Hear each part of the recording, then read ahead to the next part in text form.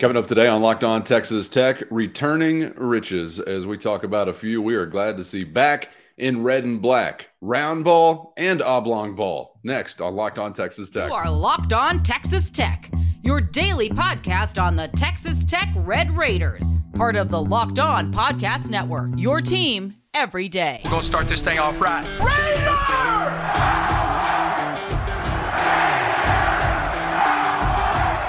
Everything runs through Lubbock.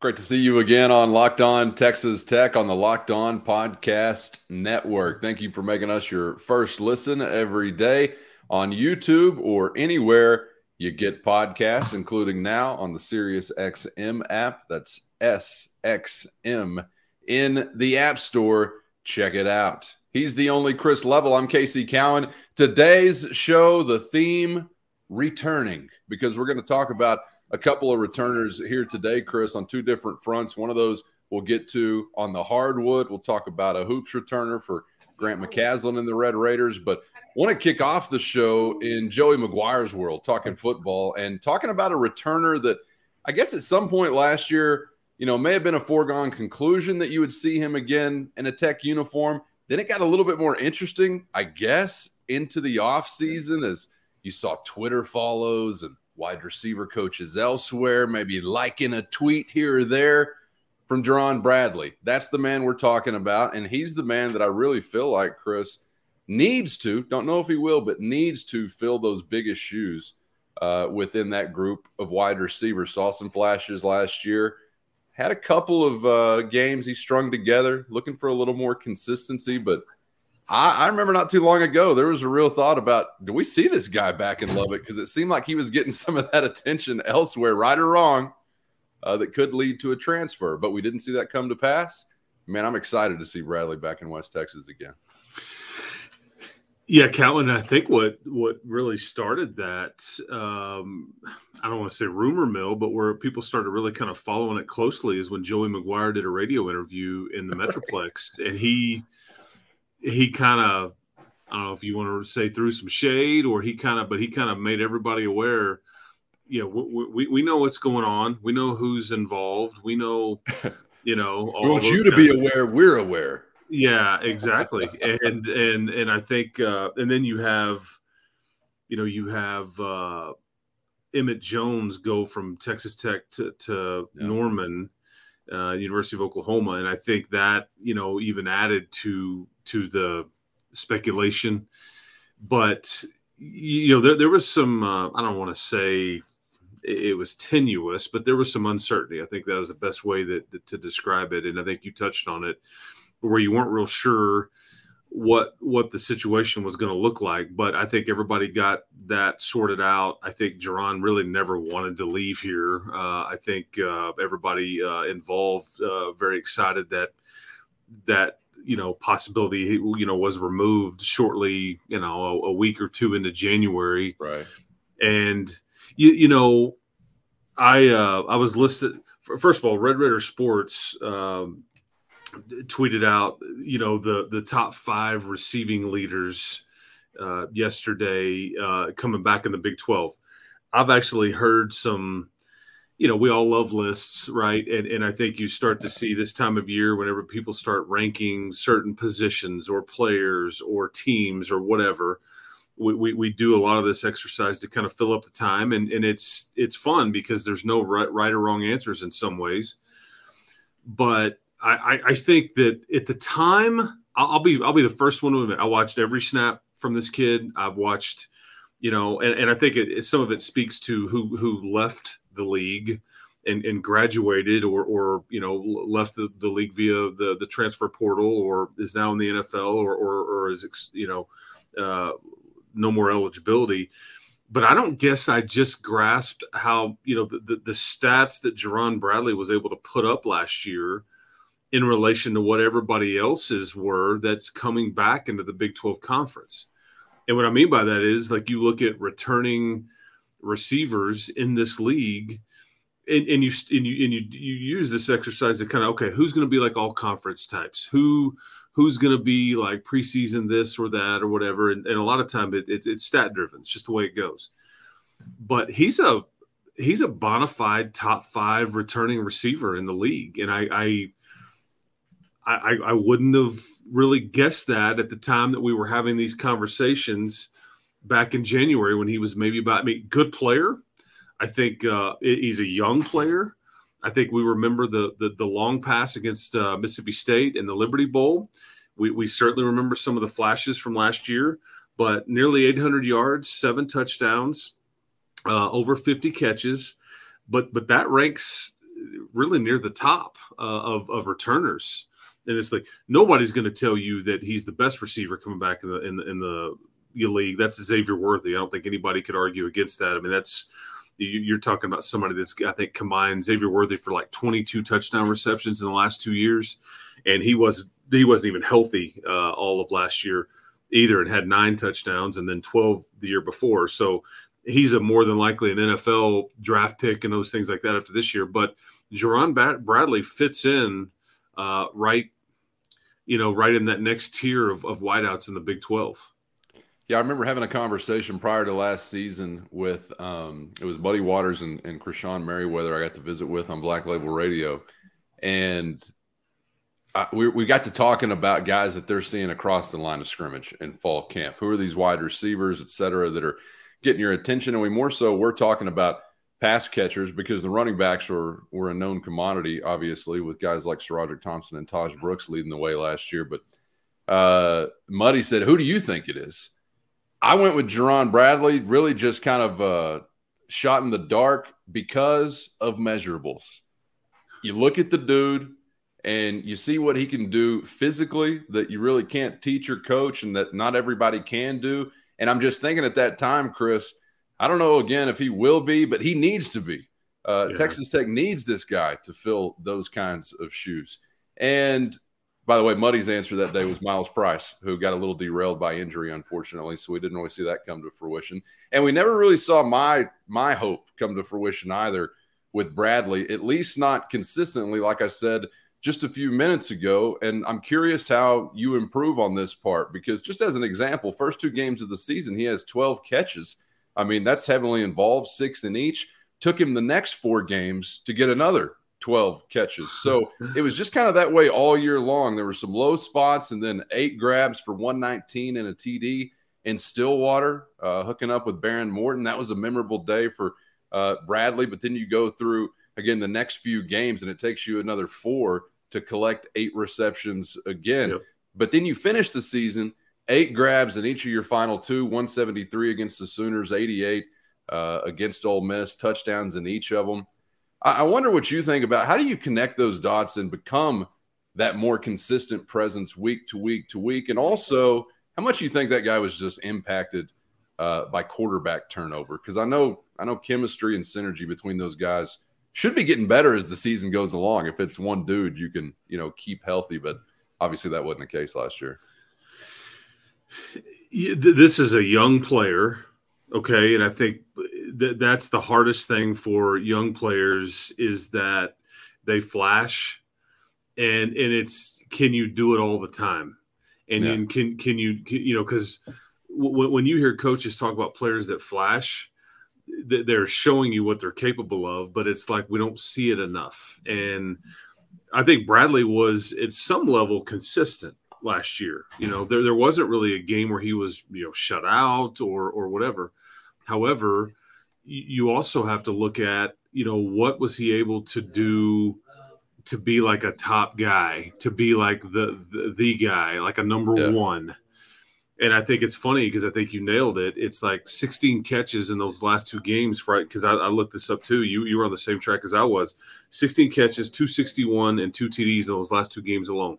The 4 games before that, and again, we're in the back half of the season, 11 catches, so less, and then 166 and 1 TD. Right. Which player is it? Which one is it? And I think it's going to be difficult to be that last 2 games guy all the time. 8 catches a game, 100 yard. I mean, those are big time numbers because at that point you're talking about first team Big 12. You're talking about All-American type stuff. I mean, you're really in a 1,200, 1,500, receiving yards type of season if you were able to do that all the time. But I think that's the next step for him, is to kind of not with his production, not be so high and low, you know, and I think that will be the key thing for him, is to kind of even that out a little bit and raise the floor, you know, to where, you know, there's not some games where it's like, man, I just don't really remember him much, or he didn't affect the game much, or he just had a catch or two.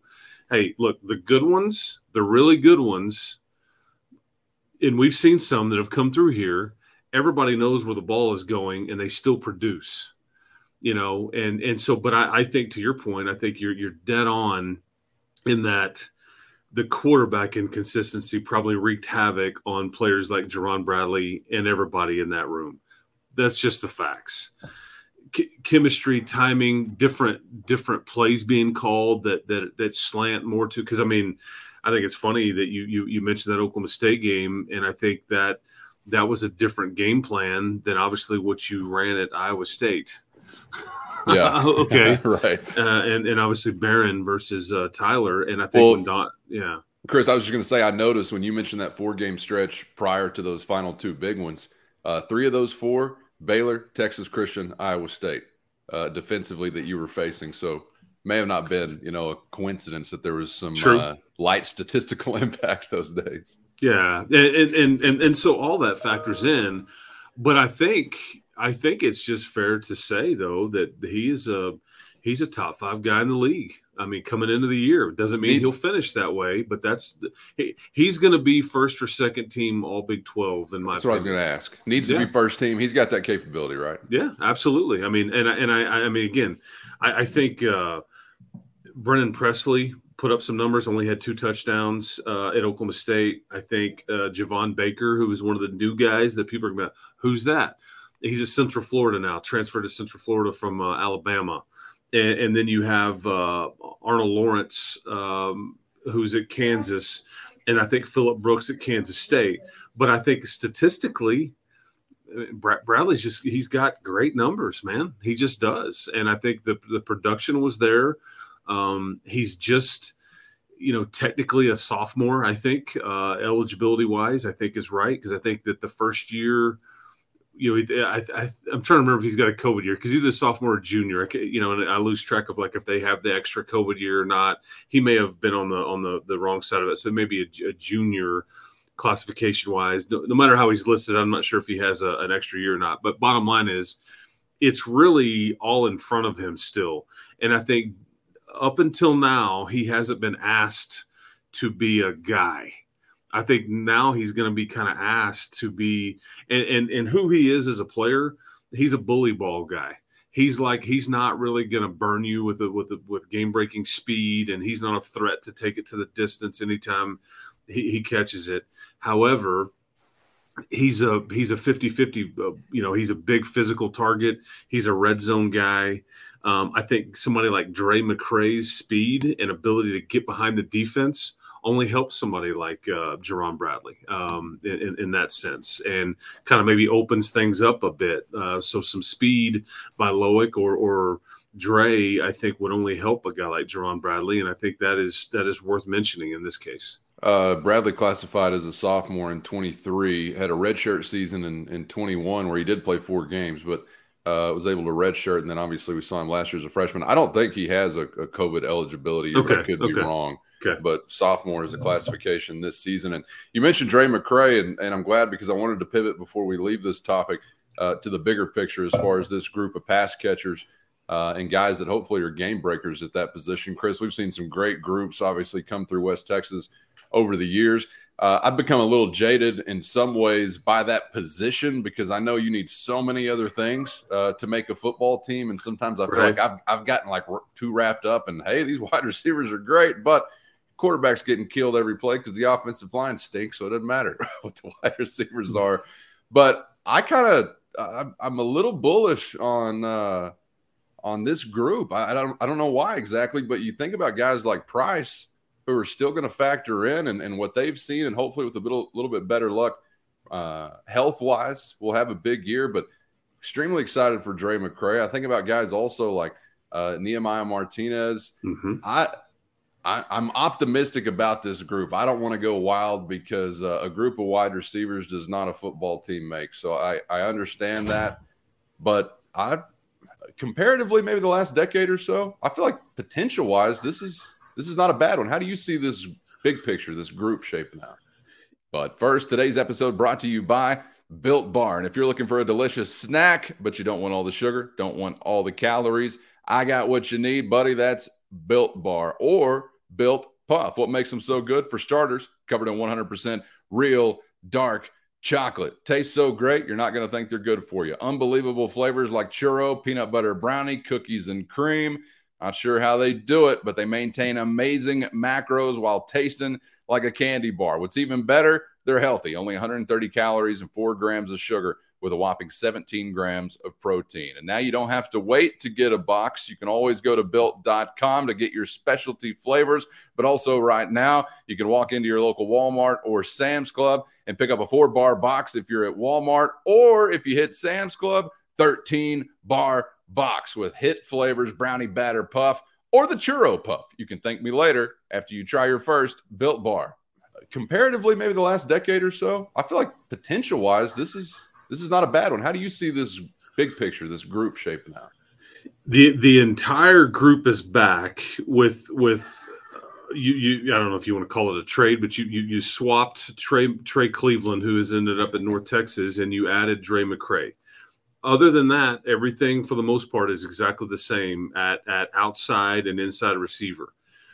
And I think that's important to note. I think you have guys like J.J. Sparkman that maybe could take a next step. He's kind of has this consistency issue as well. I think you have guys like Loic, who the ability is off the charts. It's just a matter of can he be available to you and not get dinged up. I think Dre, they've tried to teach all the different receiver spots to him, and I think he's kind of, I think the term would be swimming a little bit, just trying to figure out, so he hasn't been able to turn it loose yet because they're trying to cross-train him because this is what they think of him. We want you to play outside. We want you to play inside. We want you to play the other outside spot, and they're all a little bit different. And so I think they threw a lot at him. And then a guy like Miles Price could end up being your best receiver. But again, he was just dinged up last year. But yeah, you mentioned Nehemiah, you mentioned Xavier White. I'm really high on a guy like Coy Aiken, who got dinged up in the latter part of the spring. Yeah.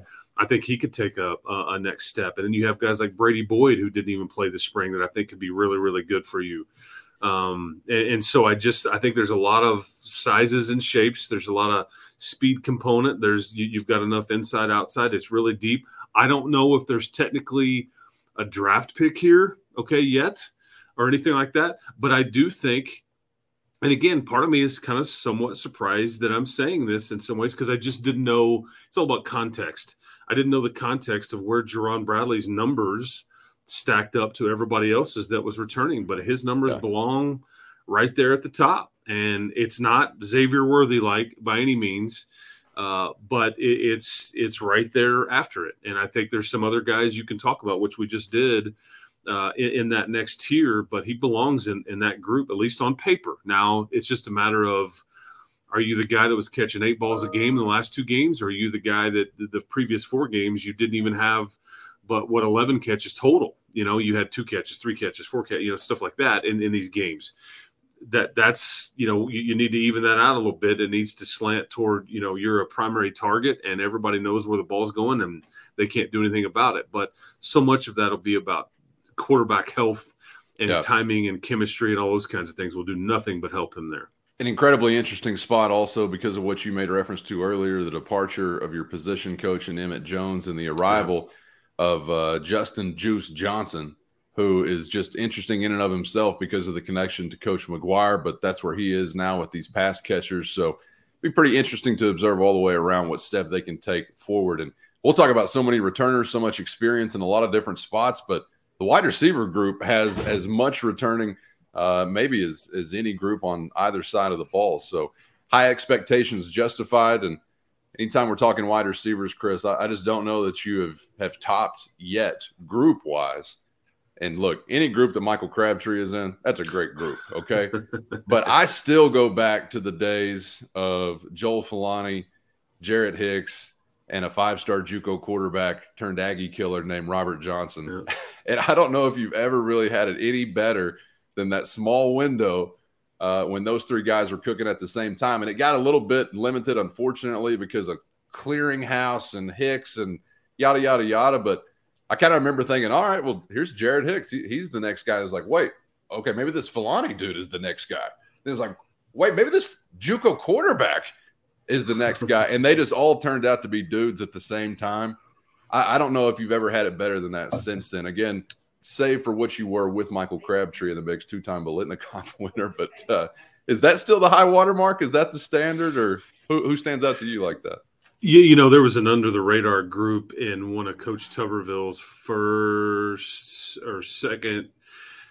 I'm trying to remember back. Well, I guess it was the year after he 50-yard lined everybody and left. But it was and the reason I remember this is because a guy named Tommy Maynard was the outside receivers coach. Neil Brown was the OC and all that. And Tommy, Carlos's son, Tommy was the guy that he was specifically responsible for recruiting Jakeem Grant here, LaRaven Clark here. I mean, some NFL guys. But he was the outside receivers coach. And then Tuberville departs to go to Cincinnati, and then everybody here is kind of out of a job or wondering what's next for them. And Tommy Maynard is sitting there, and he's got 2 1,000-yard receivers, Eric Ward and Darren Moore. Yeah. And I thought, what a BS profession these guys are in. This guy did his job. Anybody that, if you have one 1,000-yard receiver, in college football, that was back, obviously there wasn't, I just, that's the high water mark, right? And he had 2 of them and coached them to perfection, and they were productive. They were really, really good. And, so I've always remembered that group because it's not a group that people, like offense in general. Yeah. Jace was, I think, maybe a part of that little run too. I was going to ask, was that all the same time with Amaro and Grant on the inside, Ward and Moore? Or yeah, that's salty, man. I mean, when you think back, Eric Ward, one of my favorites of the last decade individually. For sure. Hammerhead, yeah, they used to call him Hammerhead because he would light you up on a block. Wichita Falls Rider. That's right. Yeah. So anyway, but that's a group that I don't think ever gets mentioned enough. Because Eric was. He was a big-time guy, but that era kind of gets, because of how the coaching transition happened, and people don't look fondly upon that Tuberville era. But there were some really good players and really good coaches, associated with that particular group. But that's one group I would certainly. I don't know if it was as good as the group you're talking about. I think Amendola was even a part of the, and maybe even Eric Morris, and kind of in that general time frame back when you're talking about Hicks and Filani and. Robert Johnson, all those guys. But hopefully, man, you get some of that conversation this year because, again, on paper, there's a lot to like. It's just a matter of staying healthy and then getting some continuity with whoever's playing quarterback for you and availability there. Anxious to see what they can do this season because really optimistic about the potential of this group, but other things got to click. We have mentioned offensive line. We have mentioned quarterback health for a reason within this wide receiver conversation.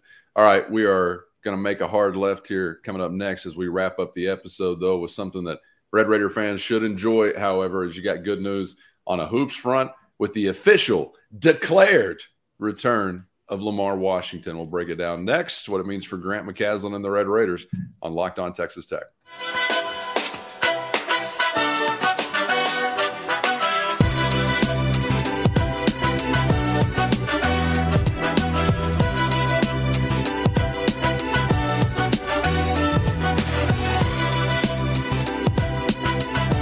Thanks for making Locked On Texas Tech a part of your day, whenever, wherever, however you're doing it. We appreciate it. Thanks for making us your first listen on YouTube or anywhere you get podcasts. Hope you'll subscribe on YouTube if you haven't so far.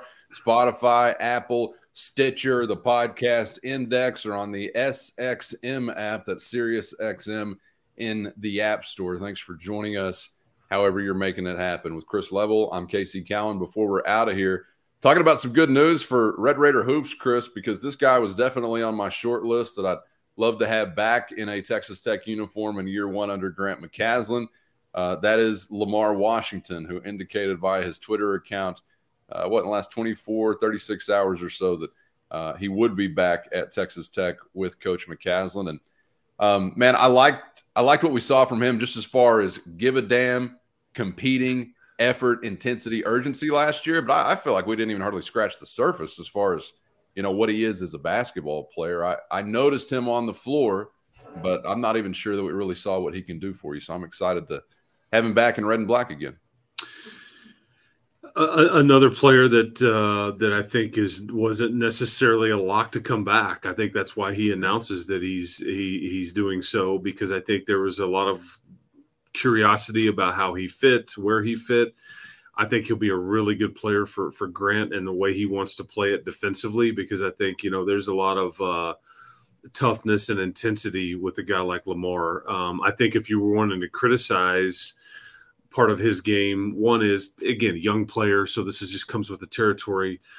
It's just like Pop did, some turnover issues. I think when you're asking him to play the point guard and kind of facilitate and all that, I think there was I'm trying to remember what game it was. I think it was at Oklahoma State. I think he had 5 or 6 turnovers. And like when you're a primary ball handler, you cannot operate that way. And it was just not his night. And I think I'm right on the game. But then like the next night he comes back and he's got like 1 turnover and like 6 assists. And so that's just kind of, you ride that up and down wave with the young player. I think that the one thing about Lamar, though, is that you never have to question where he's at defensively. And that's why I thought he'd be such a good fit for what Grant was wanting to do. I think if you were wanting to look at, okay, what can we get better at? I mentioned the turnovers. It's a perimeter game. And I think that he is not somebody that shot the ball particularly well last year. I think we even mentioned that as the season was going along, and there were some people, kind of commenting to you and I, like, did you see what he did in high school and all those things? There's no doubt he could score in high school, and he can score at this level. I just think that the perimeter game needs to be, a little bit more consistently. I'm guessing he will work on that a lot. He's a great kid, and he's tough. And I think he's somebody that no matter who else they bring in here, he's going to be in that top 7 or 8, guaranteed, just because of his defensive prowess and his toughness, and he's got some dog going. And I think that's a good thing. It's going to be a typical, and he's got a Big 12 body. This is a legit 6'2", 6'3", but he's got some size to him. He plays bigger than he actually is. He's got a good vibe about him. I just like his personality. He's not super emotional. And so I just kind of like the way he kind of shows up, and he's a worker, man. And so, but you're really young, Cowan. I mean, this sophomore class is now pretty, because I'm looking at it now. You got Pop, Lamar, Kyron Lindsey, Robert Jennings, and now Darian Williams. The bulk of your team is now going to be sophomores next year. Guess what? You're going to be really, really young again. And you've still got several spots left to fill. I think technically would be 4. But I was really glad to see Lamar Washington decided to stay here, because these are the kinds of guys that you want to grow old with. Because I can't find anything wrong. Like, man, he needs to go. This isn't working here. No, you were looking for reasons to want to keep the Jenningses and Lamar Washingtons and the Pop Isaacs and things like that. Now, hopefully we look up in 2 years and they're seniors here, and you're like, okay. And that may be what Grant's trying to do. It's like, hey, be a little patient initially here. We can keep this core group together, kind of grow old with it. There's going to be a payoff. If we can sprinkle some age and experience with them along the way, that may be what he's looking to do right now. I will not be patient. Thanks for asking, though. Do you think that Texas Tech has, as far as returners that have come and gone, stayed or gone, I guess I should say, have they missed anybody they wanted? Because I kind of feel like some of these former Red Raiders now, Amac, Tyson, Fisher, were processed. Do you think that they have not gotten somebody they really wanted to be back as far as I think Bacho is one. I really do. My mind.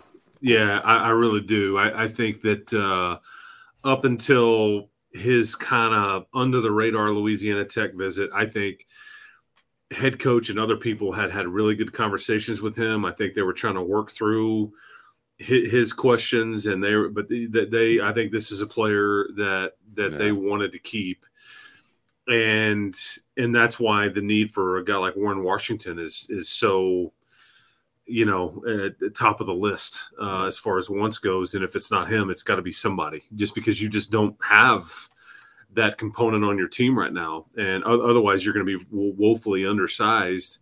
And sometimes teams do that. You can have, as long as if you've got a bunch of 6'8" guys that play bigger than they are, you can get away with it. But you don't have a true rim protector. You don't have a true post or anything like that. And I think Bacho's a guy.